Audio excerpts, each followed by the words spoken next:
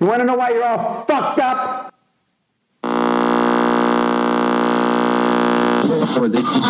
What is nothing? Yeah, that's deep.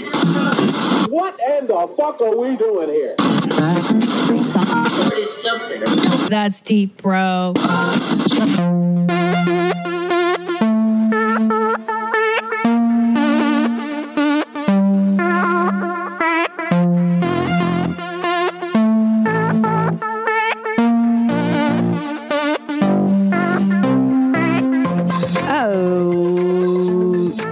Welcome to That's Deep, Bro. Thank you for downloading this episode. I'm your host, Christina P. Big week, man. This is it. I'm in the final countdown. I'm getting ready to record this special. It's the culmination of like fucking how many years?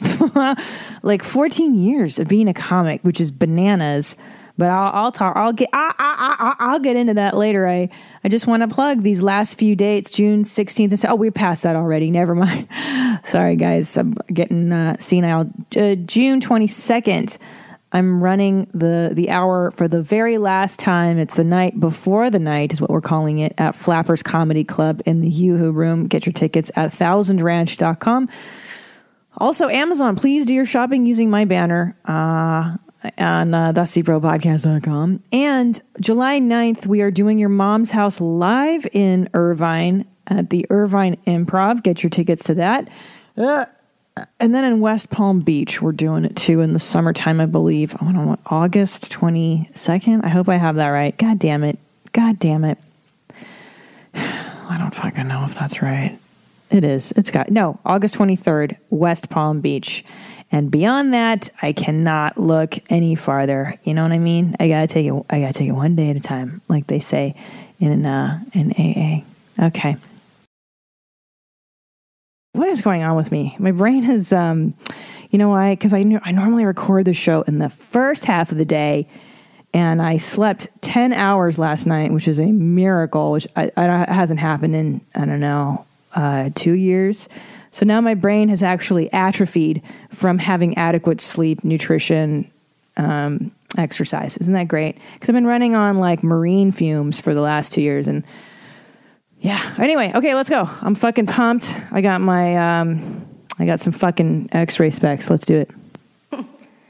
Some people think little girls should be seen and not heard, but I think, oh, bondage, up yours! 1, 2, 3, 4!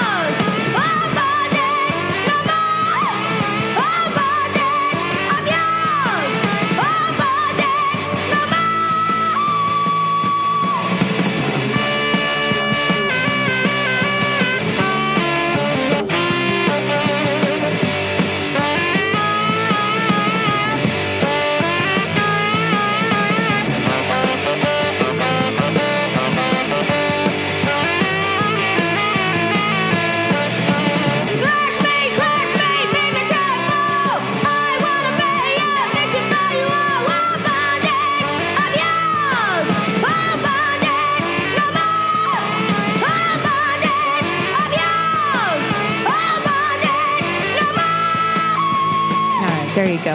Enough of that. Hi, welcome to That's Deep, Bro. Thank you for watching on YouTube. If you can now do that. If you want to see me talk to myself in a beautiful studio, you can watch me do that. My YouTube channel is now named, I believe, just Christina P. We're whittling down the name, God damn it, after years of going back and forth. And I can't take it anymore. Pajitsky is a beautiful last name with a proud lineage of Hungarian blood, sweat, and tears. But man, it has wreaked havoc on people trying to find me on a Google search, or just every poor son of a bitch MC that's had to bring me up over the last 14 years with that name. It's been a fucking nightmare. And hearing it butchered, oh my God. And anybody who's got a last name other than Smith or Jones in this country knows what I'm talking about, because I hear, my last name is also Segura. And man, I call up some fucking whatever credit card company or whoever, and thank you, Mrs. Segura. Like, really? Especially in California, where the majority of us are Spanish speakers. You motherfucker never heard Segura, and it's pretty goddamn phonetic. It's all phonetic, and god damn it, it really just, are Americans that white, right? Are we that honktified? I guess so. Anyway, the song that I played that you can't hear on YouTube, I played X-Ray Specs. Polly Styrene's was the lead singer. She's dead now, but that song, it's called "Oh Bondage, Up Yours," and I heard that when I was like 13 years old on a cassette tape, of course, old school, and it just blew my mind into a million pieces because it was a woman.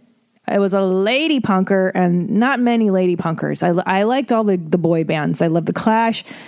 I love fucking Generation X. I loved, all the classics, all the dudes. Dude, Dead Kennedys, loved it. And it's usually guys. So when I heard Polly Styrene, I was so excited, and I found an old VHS video of her singing in her fucking crazy Dayglow outfits. And Polly Styrene, here you go. Here, if you want a fucking new hero in the world. Okay, number one, she was 18 years old when she was singing that song. 18 to do something that cool and become hugely successful at it. Number two, she's a woman of color, and back then they weren't saying that phrase. You didn't fucking know what people look like, really. I mean, unless they were on television or you saw them in print somewhere, and you didn't know anything about the bands you liked until the internet. Now I can see everything. I know everything about everybody. She's a woman of color. She had braces, which was bananas to see her like such a little girl singing that crazy song and giving interviews in braces. And I'm just reading now on Wikipedia. I had no clue, but she was bipolar. So, for any of you motherfuckers out there who are like, I got too many disadvantages. Oh, and by the way, raised by a single mother in Bromley, which a lot of my heroes are from, interestingly enough, Bromley in Kent, England. I believe Susie Stew of Susie and the Banshees is also from Bromley. Yeah, single mom, no dad, she was bipolar. Probably couldn't rub two nickels together growing up, I'm guessing. Usually punkers don't come from a lot of wealth. And had an amazing voice, an amazing range. So if you got problems, Polly Styrene had more problems. And she transcended her background and her heritage and everything else. And I fucking love that. There you go. Okay. So yeah, I'm ramping up to shoot my special now. We're in the final countdown. This is like, a week and change to go. And I'm really, really calm, eerily calm. And I was telling Tom the other day that I'm a little scared that I'm not scared, if that makes sense. And he's like, well, yeah, you kind of waited a long time to do it. And I'm like, yeah, I kind of did. And I've been doing comedy for 16 years, and I didn't take the leap of faith into becoming a full-time comedian until I was 32 years old. Now, I did stand up locally in LA during the nighttime. I'd have like a day job writing on some show or something, and then I would go do stand up in the clubs at night. But I did not take the leap of faith until I was 32 years old. So what that means is I didn't really go hard and go full time until that late in my life. So kind of makes sense that I'm a late bloomer, guys. But I thought to myself, you know what a wonderful... what a blessing in the skies, as I've heard people say to me. What a wonderful blessing up there that I had the opportunity to wait a little bit longer, just because, I think I would have had a panic attack.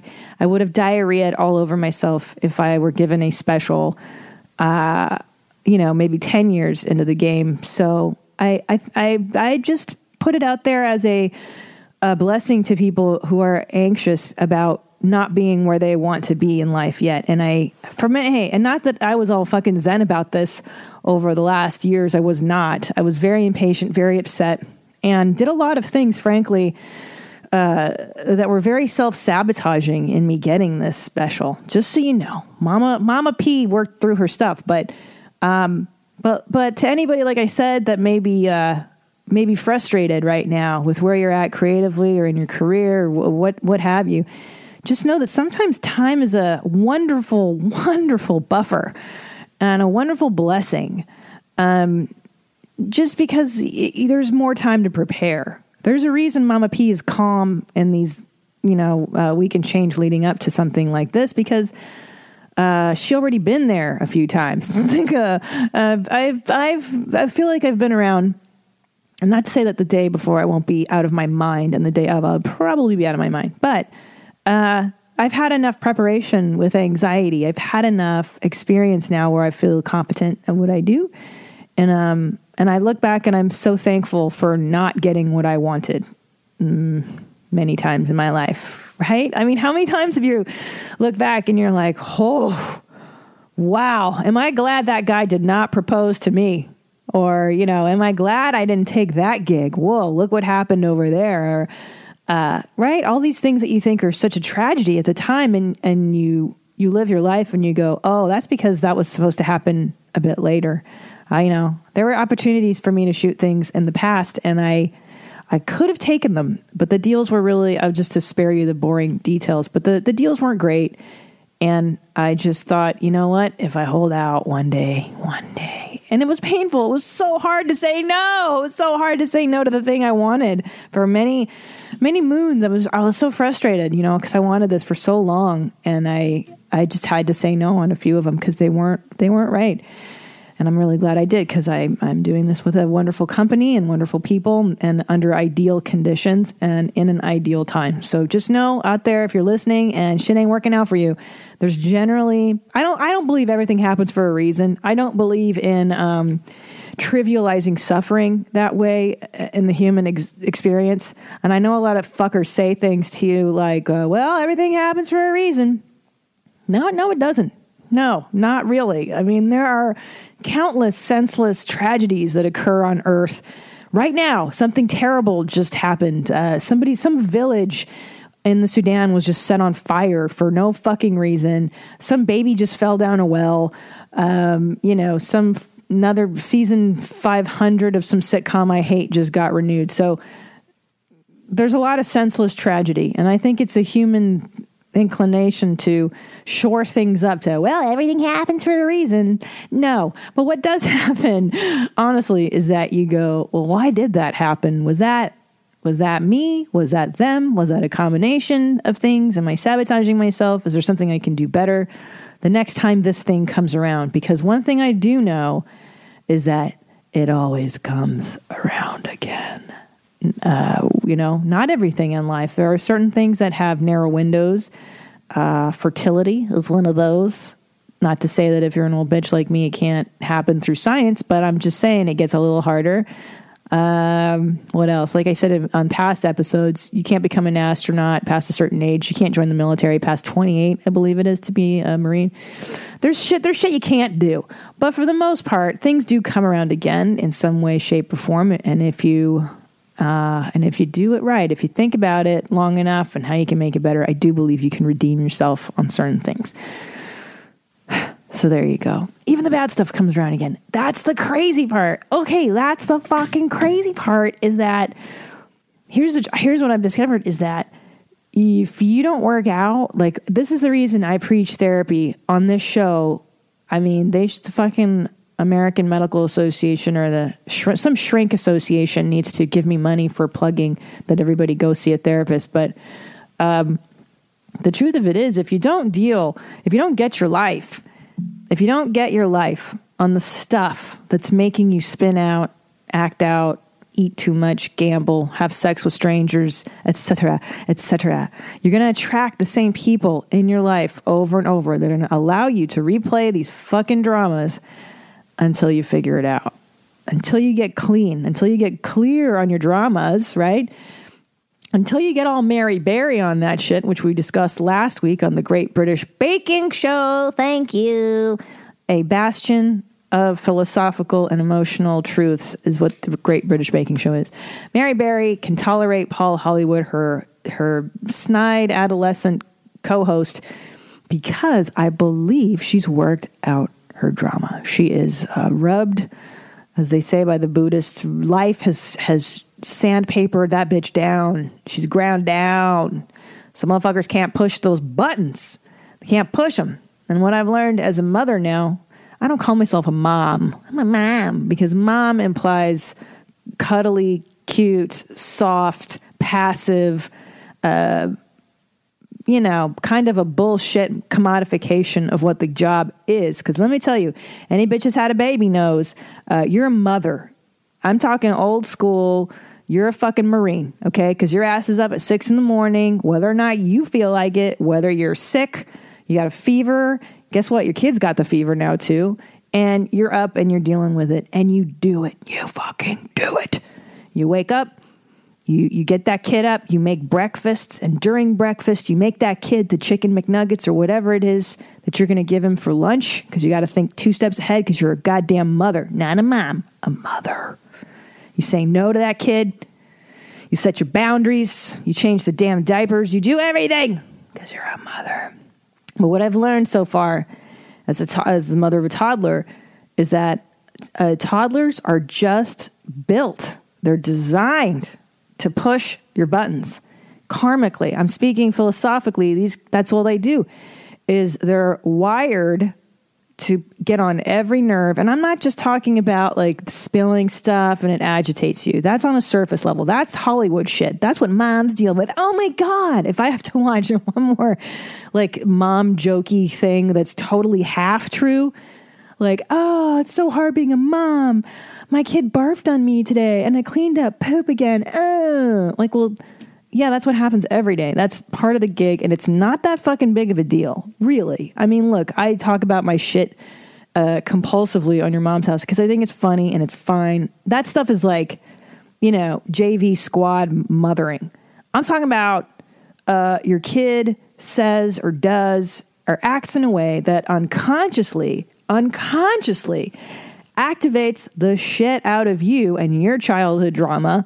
And now you're all panicked and freaked out and full of anxiety or anger or whatever it is, but you don't know why. You just know that you're really stressed out of this little kid that's just being themselves. And now you got to go into your shrink's office and figure out why you're all spun out because your toddler decides to spill water on the floor and look at you and laugh. That's motherhood, okay? The mom stuff is all bullshit Hollywood. Parenting, real parenting, and this goes for the dads too, is about this little being who you love unconditionally. And I didn't even know the meaning of unconditional love until I squirted a person out of my vagina. But the unconditional bit is that you love them despite there being little chaos making shit machines. You love them because they're chaos making shit machines, not the good stuff. I mean, you love them because they're kissy and they're adorable and they're awesome and of course, yeah, but it's the other stuff. And I'm telling you, that's the one thing that I had no idea with parenting. It's like that's unconditional. And that is the rarest form is parent and child. Okay. That's the real deal. That's it. That's pure love. Love despite the bullshit, the dramas, the heartaches, all that stuff. Now, the other love that you have for spouses, friends, that shit's conditional. That is like, hey, if your spouse doesn't meet these needs, this criterion for what a relationship should be, you can be like, nah, boo, we're done. But your kid, whatever love is between a parent and a child, that is other level. I mean, that is varsity level love, dude. Because they're not cool. They're not cool to you. Toddlers are not cool. They're so shitty. They're just so bad. And they love it. They laugh. My kid loves pushing my buttons. That's the game we play all day is what can he get away with? What can I get away with? And it makes me laugh. I mean, I know that I'm probably should be stricter, but that's the problem with being a comic and a parent is that kid does stuff and I'm too busy laughing. Like, I'm too busy laughing and then I'll have to be like, oh yeah, no, I'm supposed to tell you not to do that. All right. Like he literally grabbed a can of soda, pours it out, looks at me and smiles the other day on my wooden floor. And I laughed the whole time. I was like, you got to be shitting me. And then I did snap into like, oh yeah, no, that's not good. You're not supposed to be doing that. I'm your mother. You're not supposed to be doing that. Okay. So that's my thing. So I also had this other thing happen I wanted to bring up. I listened again to Paul Gilmartin's podcast on codependency and boundaries. I believe it was episode 322 of the Mental Illness Happy Hour. Paul Gilmartin, Mental Illness Happy Hour. If you like this show, I guarantee you're going to love his show. He does not make me endorse him in any way, shape, or form, but I believe what he's doing is such a service to humanity. Go check out his website. You can read anonymous surveys that people do when they tell all their truth, the gory details of being molested, of being abused, of dealing with death and grief and anxiety. And it's so wonderful because I just, it's the weirder, oogier side of human existence. And it's just never, it's so weird that we've never addressed those things in a really meaningful way until the internet, until now, until you and I can fucking go and read anonymous surveys by people who feel and think the same crazy stuff we do. And I think it's so fucking rad. So I was listening to the codependency episode, and I thought, because I got into something with a family member where I'm not going to be specific, but like basically it was like I was waiting for the other shoe to drop. It was one of those things where I was like, okay, that we haven't texted about this thing coming up, and I'm afraid what they're going to say, and I found myself going through a rehearsal in my head of like, well, if I do this, then they're going to do that, and then I'll do this, and then that result will happen, and and that's not good when you're preparing for the other shoe to drop with another human being, anticipating someone else's stuff that they're going to say to you, fearing it, getting full of anxiety over it, and then essentially living and letting it affect you and letting it get through into what you're doing every day. So I thought I would do a little bit on codependency, because that is a codependent trait, and that is a learned behavior I've figured out from, guess what? Childhood.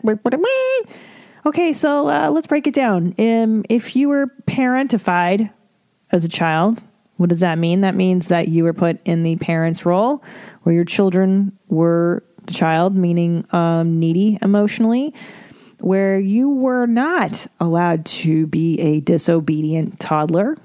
So let's say, for instance, same scenario, kid dumps an entire can of soda on the floor looking at you and laughing, instead of the adult being like, okay, what? That's a no. And just, letting it kind of go. You may have been yelled at, disciplined, treated as an adult, right? As opposed to the toddler brain that you inhabited, or child's brain that you had. You were expected to act like an adult. And either you had your feelings denied a lot, and then there's probably an element of caregiving where you're responsible for the parent's emotional needs, right?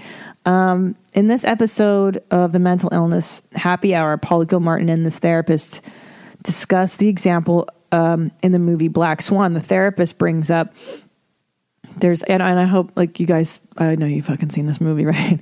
Natalie Portman gets a part in the fucking ballet, and she had to do some stuff she didn't feel good about to get it, blah, blah, blah. And she comes home, and she is talking to her mother, who they are enmeshed in some codependent nightmare relationship. And Natalie Portman's like, oh my God, Mom, I totally got the part in the ballet.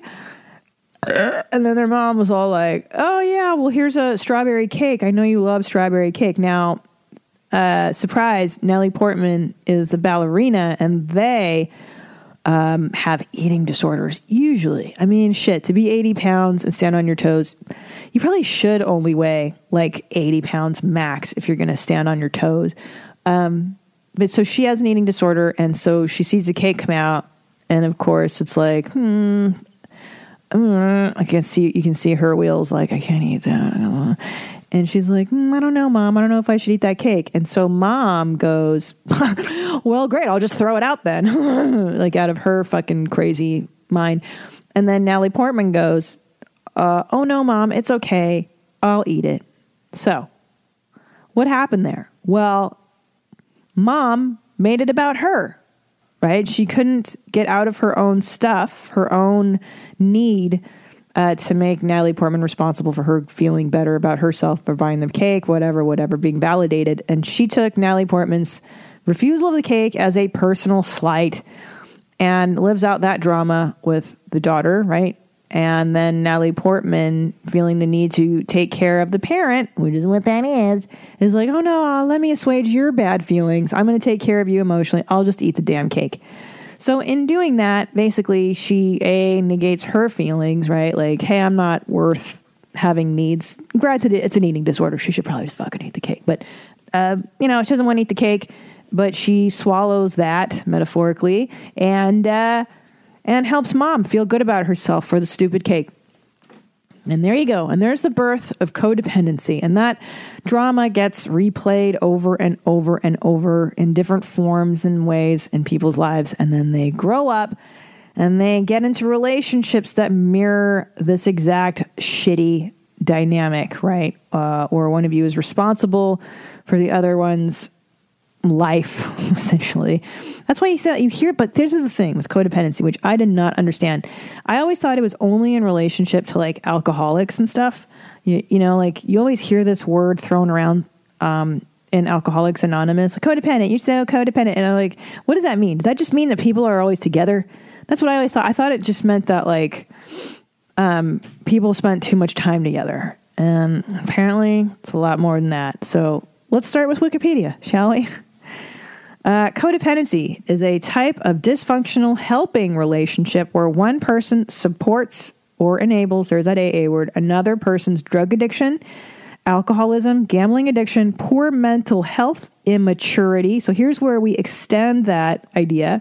So it's not just about addictions, but about supporting somebody with poor mental health, immaturity, irresponsibility, or underachievement. Among the core characteristics of codependency, the most common theme is an excessive reliance on other people for approval and a sense of identity. So let's get into it. So if you're listening to this and you're like, oh, I don't get it. How do I know that I'm a codependent? Okay, let's go for it. I found a handy dandy list online that tells you, here's 16 ways to know you're a codependent, 16 signs, okay? Number 1, you are human glue. You keep everything from falling apart. Dependability is your trademark. You are everybody's go-to person at work. You are the rock of your family. You are a confidant to your friends. The weight of the world is on your shoulders. 2, you are most often your last priority. Me time never seems to happen. Sure, you would love a day at the spa or a weekend getaway, but everyone else's issues seems to come up. 3, you avoid confrontation most of the time. You are a peacekeeper to the point it may hurt. Wait, you are a peacekeeper to the point it may hurt? I don't think that's right. I think it's you're a peacekeeper to the point that it may hurt. To the point that, anyway, you quietly walk away from the conversations you replay 100 times over in your mind. The word no rarely exists in your vocabulary, and you find yourself often roped into scenarios of being the do-gooder. Confronting authority figures such as professor, bosses, law enforcement, or in-laws instantly evokes inner fear. God damn it. Okay. You rarely ask for help. Maybe you are conditioned to handling your own problems that you rarely ask for support. You are your own sole support system. Humor or intellectualism may be a way of masking your own vulnerability. You are the last person to ask for a favor or reach out for assistance even when it is truly needed. 5, making decisions can be difficult. While you may rarely ask for help, you often seek the opinions of others. Self-trust is not your strong suit. Advice from what to wear or what plans to make may be opinions you frequently seek. What others think matters. Making a wrong choice is humiliating. When you misstep, you almost instantly feel like a bad person. Ooh, I've talked about that before, that distinction of being somebody that failed at doing something versus feeling like a failure. Like the ability to what's the word? Separate out doing something versus being something bad. That's a fucking big one. Okay, here we go, guys. Buckle up. God, where was this list when I was 16? Number 6, you attract or partner with addicts or narcissists. Ooh. In a relationship, your partner takes the wheel while you sit in the sidecar. You are the Robin to your Batman. You are the Yoko to your John. It just so happens that you seem to pick the more complicated variety of partner. Your partner may have a drinking or substance abuse issue. They may exhibit narcissistic traits. Whatever the backstory may be, your partner is usually center stage, while you may find yourself playing a supporting role in your own life story. Okay, you often feel used. You give freely and generously until your cup runneth empty. When there is nothing more to give, you become severely exhausted, withdrawn, or depressed. You may even become angry at everyone else for taking from you at your own expense. You have fewer social connections. Your work or spouse is so consuming.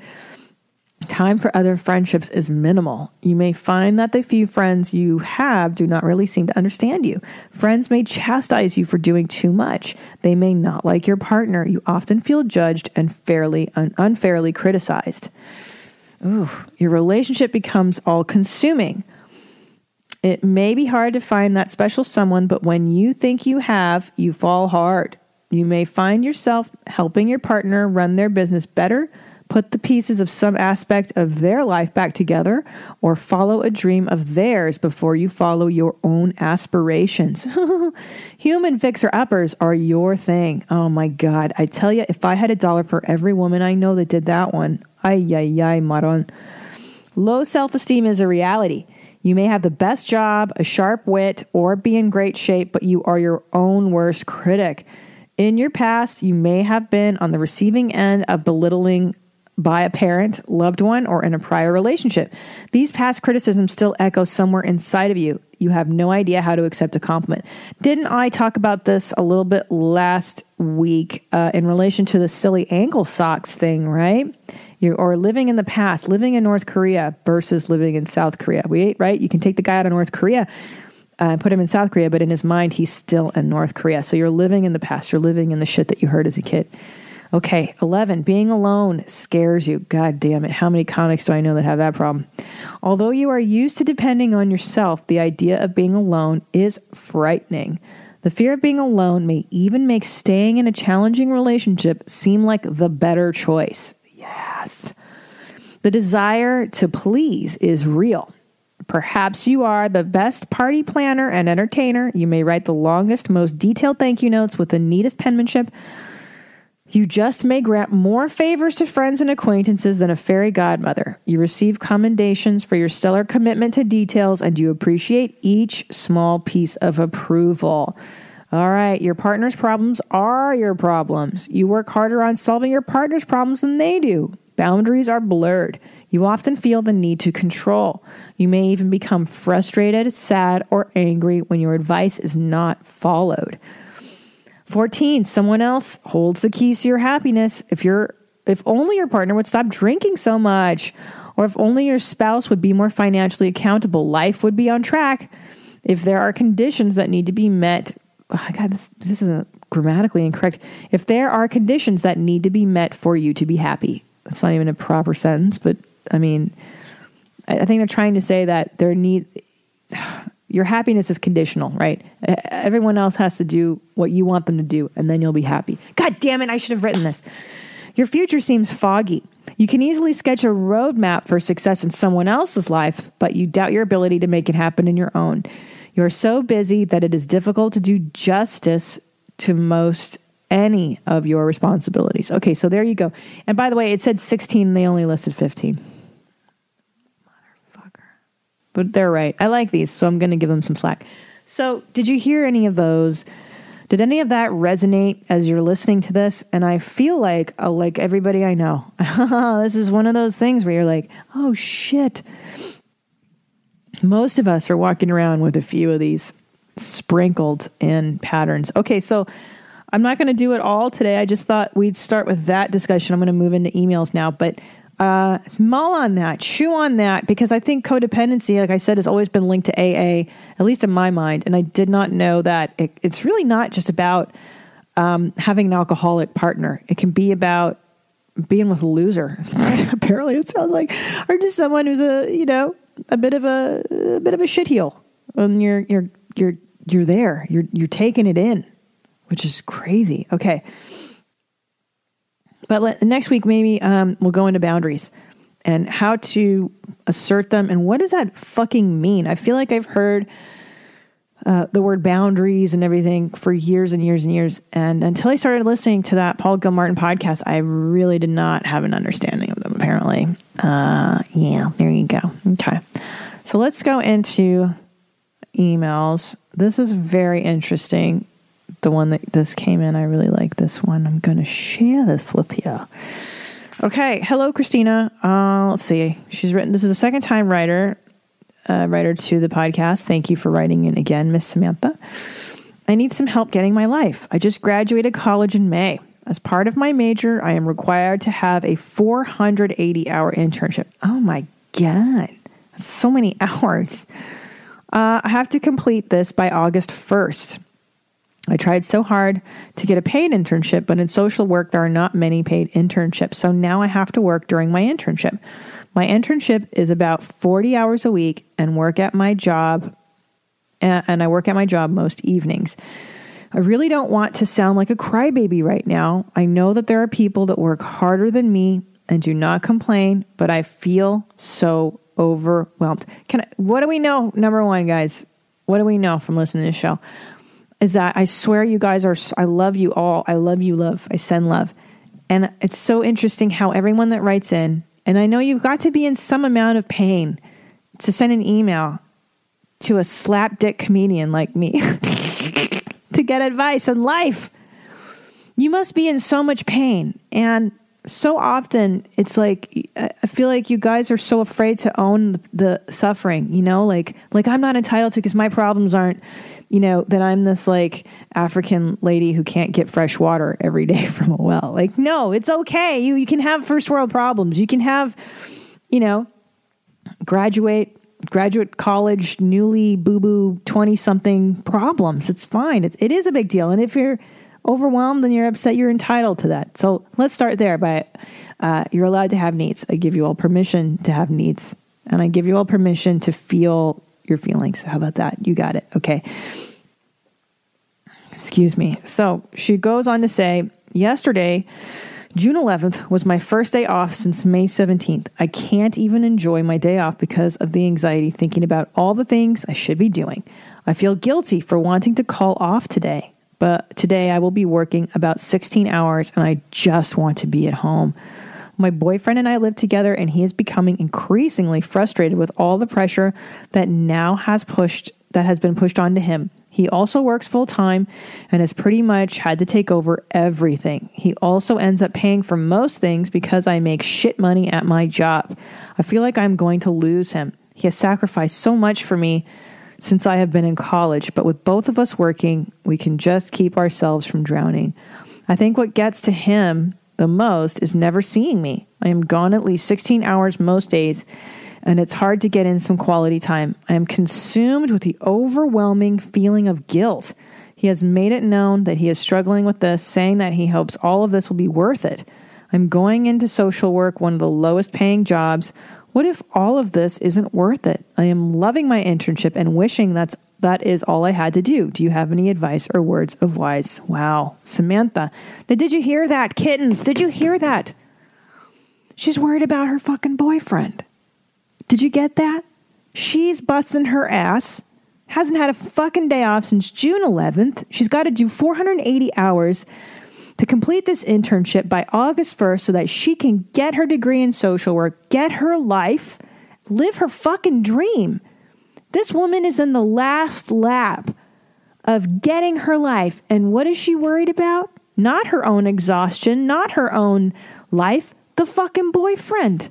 Okay, now, look, boo-boos, I've said this to you before. God damn it. And I'm going to say it again to the young women listening.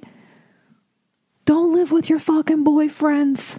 Okay? And here's why. And I'm not going to chastise you, Samantha, personally. This will be a generalized thing. But here's why. Your boyfriend is just a fucking rent-a-dick. He's just there. He's there on, it's not unconditional love, boo-boos. It's like, I'm kind of in this, but I can move out whenever shit doesn't feel right. And the love is really based on whether or not I'm getting my needs met. And if they're not met, then I can just take off at any time. Now, a husband is your ride or die boo, right? He's the fucking one who now he's family. That's what I'm saying. You go down to the courthouse, you go to your church, in front of other people, you swear and declare your love and allegiance to that other human. And now that person has your back for the rest of your life. That's different than just the guy that lives with you, your boyfriend, who you love. And I'm sure he's a great person. I'm not shitting on people's boyfriends or nothing, but the point is, if this is between you and a husband, let me tell you something. A few months, 480 hours worth of an internship, that ain't going to put a dent in the marriage. And yes, you guys will suffer. It's going to suck. He's going to be grouchy with you. You're going to have to make it up to him.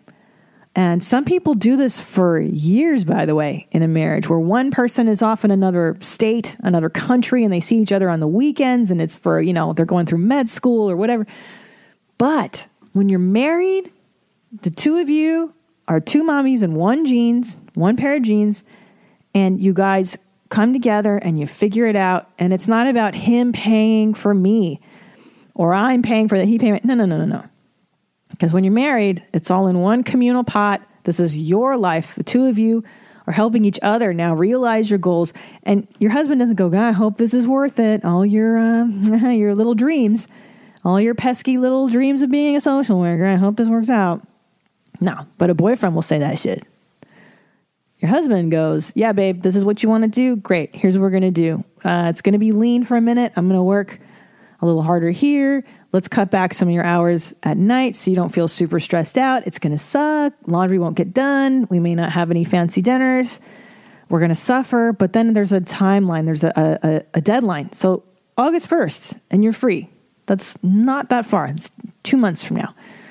So that's my lecture on not living with a fucking rent-a-dick. Go get your real dick. Go get the real one that cares about you like a family member. I'm telling you, there's a distinction. There's a difference.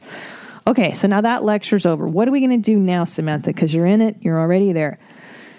So now you're saying on top of just worrying about getting your professional life, now the anxiety is, but I'm also going to lose my boyfriend. My boyfriend's going to walk if I keep doing this. Well, first of all, then fuck him. Sorry, was that too? Fuck him. Because you've written to me before. I have a little bit of a precedence with you. You fucking love social work. You love what you do. You love your internship. It's what makes you feel alive. What gives you purpose. It's meaningful. It's wonderful. And if he can't wrap his head around that, then that's not cool. That's not cool at all. And he knows what he's getting into with a social worker as a wife or a girlfriend. He knows you're not doing it for money. So that's on him, dude. You know what I'm saying? You feel what I'm talking about? Okay, now how can we mitigate the damage? So here's the good news. The good news is you're out by August 1st. There's a deadline.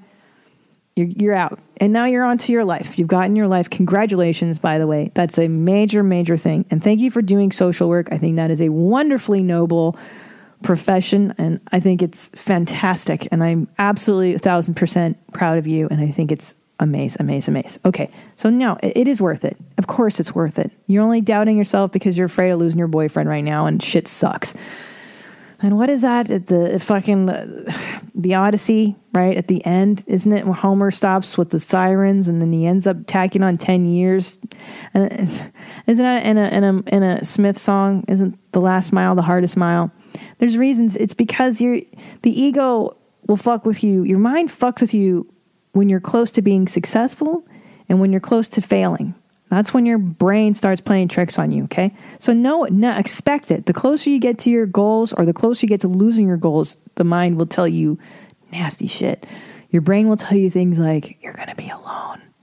If you get this goal, he's not going to love you because you're not going to make enough money. You're going to be alone. You're going to be a barren spinster. You're going to be unhappy. You're not going to have enough money. Don't do it, right? That's what your brain's telling you right now.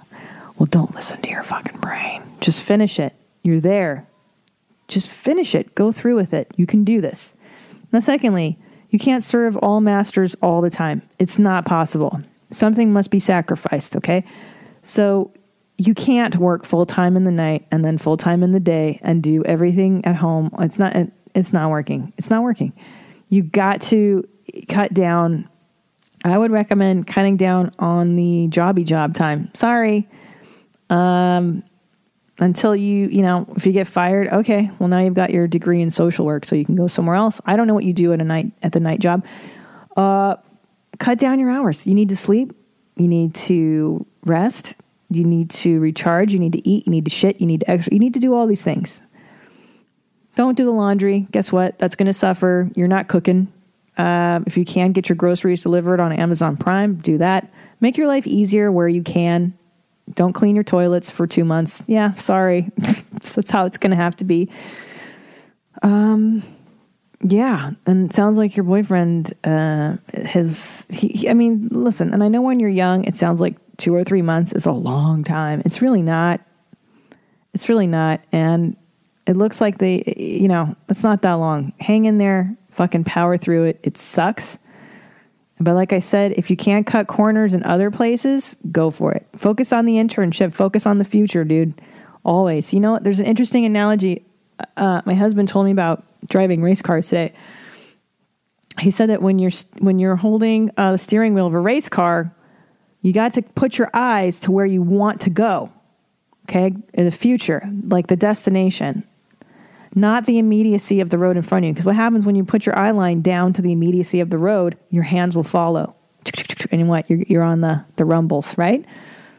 And I thought that was really interesting because the whole thing is to keep your eyes on the horizon. Keep your eyes forward. So right now, the fucking wheels are falling off the car. You're tired. You're in the last few, you're in the end of the race here. So don't fail. Do not fuck around. Don't listen to your stupid brain. And then when you're done with this, then you can reassess moving out with your boyfriend. Kick his ass out. Get a boyfriend that supports you. Get a boyfriend that's going to marry you and treat you like a fucking goddess that you are and support your dreams. And yeah, it's hard even in a marriage. I'm not saying it's going to be perfect, but that guy's your ride or die. Boo. You know what I'm saying? He knows that the suffering is temporary, and then you're going to be happy as shit because you're going to be a social worker. It's going to be worth it. Damn. You know what I'm saying?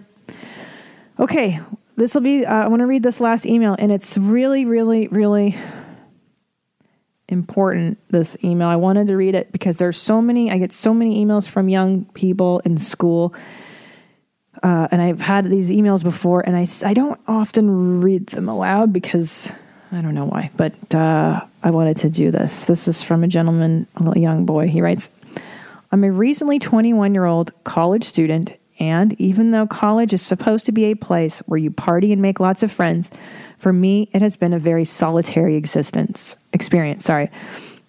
This is for a couple of reasons, namely my depression. I go through a feedback loop. I don't do anything because I'm depressed, then I get depressed because I never do anything. In the last 6 months or so, it's gotten frighteningly bad, worse than ever before, and I'm concerned that staying alone with it will drive me to boozing, which I've done every day since my birthday solely to make depression stop. One of the big problems I have is telling people about my problems or what I'm going through. I just don't see why they'd care. I constantly debate posting something on Facebook, too. I don't know, let people know how bad it's gotten for me. But then I think that I'm just being an attention whore and there's no use worrying everyone. At work, where we're all really close, because of the nature of our job, people go through shit all the time and I always hear about it. Everyone's always there for each other. They know how to talk to each other about serious things or express concern about other coworkers and what they're going through. But I don't think anyone knows what I'm going through. Part of me wants it to stay that way. I don't want to be seen as a suicidal person. I don't want people to feel like I am, at any second, I'm just going to run off and kill myself. I don't want them to treat me any different. But I also don't want to deal with this alone. So, how do I reach out to others? I can't just say, hey, Carly, how are you? Oh, I'm awful. Yeah, I've been suicidally depressed for the last 6 months. I spent every day hating myself with a fury. I didn't think possible, and I just wish it would all end already. Like, I don't know how to have that conversation with someone or how to even approach the subject. All I know is that I really need someone to talk to. And I know therapy is essentially what I'm talking about. I've been researching therapists who specialize in my specific disorders. My problem is that I couldn't possibly afford a therapist at the moment, no insurance. So I'm waiting until I either get a better job or save enough money to afford to go regularly for a while. So anyway, I appreciate you and what you're doing, and thank you for reading my ranty depression story. Thanks, Dylan. So I wanted to read that because I get a lot of these emails, and I wanted to share it. I wanted to share it because I just wanted Dylan to know that I get a lot of these emails, and you're not alone. And there's a lot of people your age and in your situation who feel very similar to the way you feel. And I know it's hard to reach out, I imagine, because you feel very alone, right? It's very lonely being depressed and being, and it sounds like you're a little suicidal. And, okay, that's a really lonely place to be. That's a very lonely place. And it is so hard to be like, hey guys, what are we talking about? The game? Well, I want to kill myself. Yeah, I know. It's weird to even, how do you say that? And I get it. I really, I do understand a lot. And it feels really hopeless when you're that depressed. That's really the tough part, is the hopelessness, the alienation, the loneliness, and then the oddness of saying something to somebody about all of these things. Because the thing is, as a young person, I was very depressed. And yes, I was suicidal when I was 14 years old. I don't really talk about that one because it's embarrassing. But I will tell you that because I want you to know that it's possible to grow up and be a 40-year-old and have a successful life. And yes, be a 21-year-old that fucking hates everything. I'm just letting you know there's hope. And here's the problem with your situation, Mr. Dillon, is that you're 21 and your peer group, unfortunately, they're not the ones to go to for this issue that you have. And I don't want to treat depression and suicidal thoughts and all this stuff lightly, because it's not a fucking light thing. It's a very, very serious thing. One thing that a comedian cannot entirely help you with, but I can help identify feelings. I can identify with you, which is why I'm sharing this and reading this. And that's a problem when you're young and depressed and freaked out and lonely and you don't know who to turn to, because kids your age, they're not going to help you. When I was 14, fucked up, what are you going to tell your friend that's 14 and fucked up that you feel a certain way? They're not going to help you. Your peers are not really qualified. And it's so crazy. And I know you say you look for therapists. I have to tell you that your school probably has some kind of a free thing. I know you're a student, so I would look at school, reach out at school for a therapist, and Google. This is for everybody listening who's like, I want to see a therapist, but it's too expensive. I don't have insurance. You don't need it. You don't need insurance to go see a shrink. Here's what you need to do. Google therapist plus sliding scale. That is the term, sliding scale. It means that you pay a therapist what you can afford to pay them. I'm telling you, at one point in my life, I paid $20 a session to see the therapist that I see now as an adult, who I pay full price to, because over the years I made money and now I can afford to pay her, thank God, and it was worth every penny. There's a million excuses why people do not get their lives and get into therapy. I'm too busy. There's not enough money. I don't have insurance. I don't have a car, whatever. And you can keep making the excuses until you're miserable and, 400 pounds and an alcoholic and whatever. The point is, there's always a resource available for people who cannot afford therapy. Trust me. Now, I know, judging by your email address, it looks like you're in a major city. If I know where this school is, I'm not going to say where, but it's a major city. So there's definitely resources for free places. Okay. You really have to reach out not to your peers, I'm sorry, but to somebody who's a licensed professional for something as serious as what you're talking about. Oh, I know. At the very least, is there at least one person you can confide in? Is there some other person you relate to? I mean, I know when I was in the throes of my adolescent depression, there was at least like one girl that I could talk to, or one teacher. I would say go reach out to an older person. I don't think that the 21-year-olds are going to help you on this one, Dylan. Find the cool teacher at your school. You know, find the one teacher that you think gets it. Maybe start there. Because I had one teacher I'll never forget in like 9th grade when I was just at the depths of despair. And oh my God, I just wanted to fucking end it all. And the only highlight of my life was watching Beverly Hills 90210. and this teacher was depressive too, I could tell. And she could see me, you know, like she was one of those cool teachers that could see you as a person and not just see you as a miserable teenager. But she actually saw like kind of what was going on with me. And she pulled me aside and asked me like, hey, what's going on? Are you okay? And I was eating a bag of Skittles for breakfast. And she was like, you shouldn't be eating Skittles for breakfast. Are you sleeping enough? No. Try going to bed at least a half an hour earlier is what she told me. Try sleeping just a half an hour early. And I did that and it helped. I stopped eating Skittles for breakfast. You know, I wish she had told me to seek counseling, but she didn't. But she did help. The point is, at least talking to somebody a little bit older and wiser helped. Dylan, I wish I could just fucking give you a hug, buddy. So this is my podcast hug to you.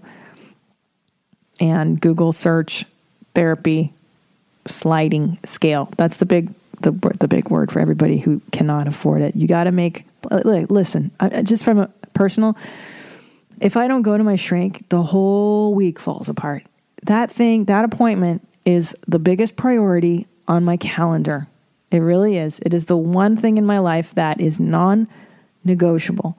It's non-negotiable because if my head ain't right, if your mind ain't right, your emotions ain't right, how can anything else be together? Everything you do is spinning out of control if you're not going and you know, sharing your stuff with someone else who can kind of like, maybe that's not exactly right thinking there. And just kind of, you know what? I feel such a sense of relief when I get out of there.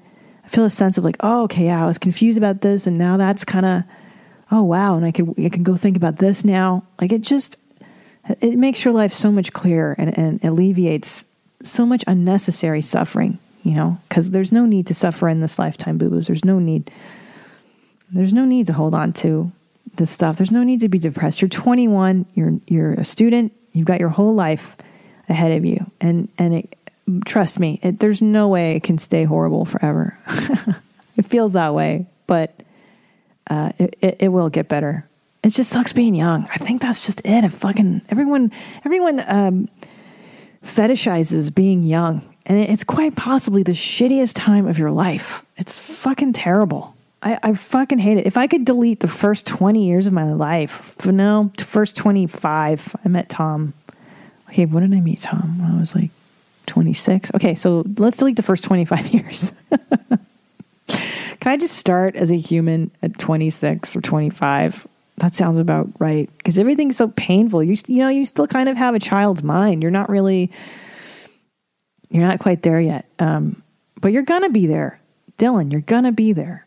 And you're not alone. Believe me, your peers are probably going through a lot of the same stuff, but they're not able to articulate it. That's what I'm trying to tell you, is that they're just not, you haven't lived enough.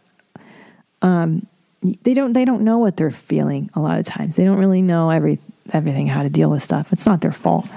Find a cool older teacher, someone you trust, someone you like, someone that likes you, and maybe start there and find something on campus. Do that. I remember at my school there was counseling for that kind of stuff too. Like when you felt bad, scary, alone, sad feelings, there was like a phone number or whatever that you can call. And there always is phone numbers, the suicide prevention hotline, stuff like that.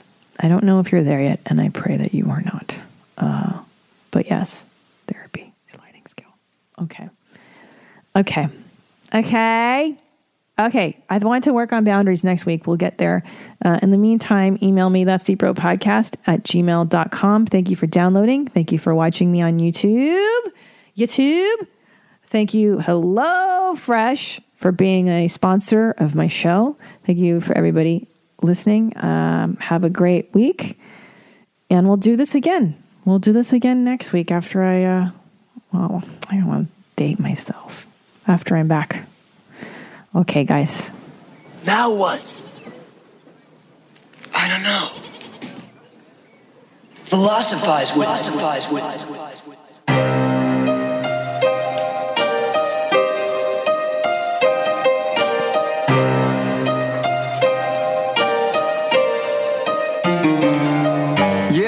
It's Christina P, a.k.a. Miss Jeans. This ain't your mom's house, it's a different theme. Gotta be critically thinking. Like you caught up at a cocktail party, our thoughts start to sink in. John Locke, or was it Socrates? Aristotle or Plato, maybe Hippocrates. Got us talking all properly, topically. Just a comedian discussing these philosophies. Serious questions, silly people. What's that? That's deep, bro. It is the ultimate metaphor for life. And you know what that is? What? That's deep, bro. That's deep, bro. That's deep, bro.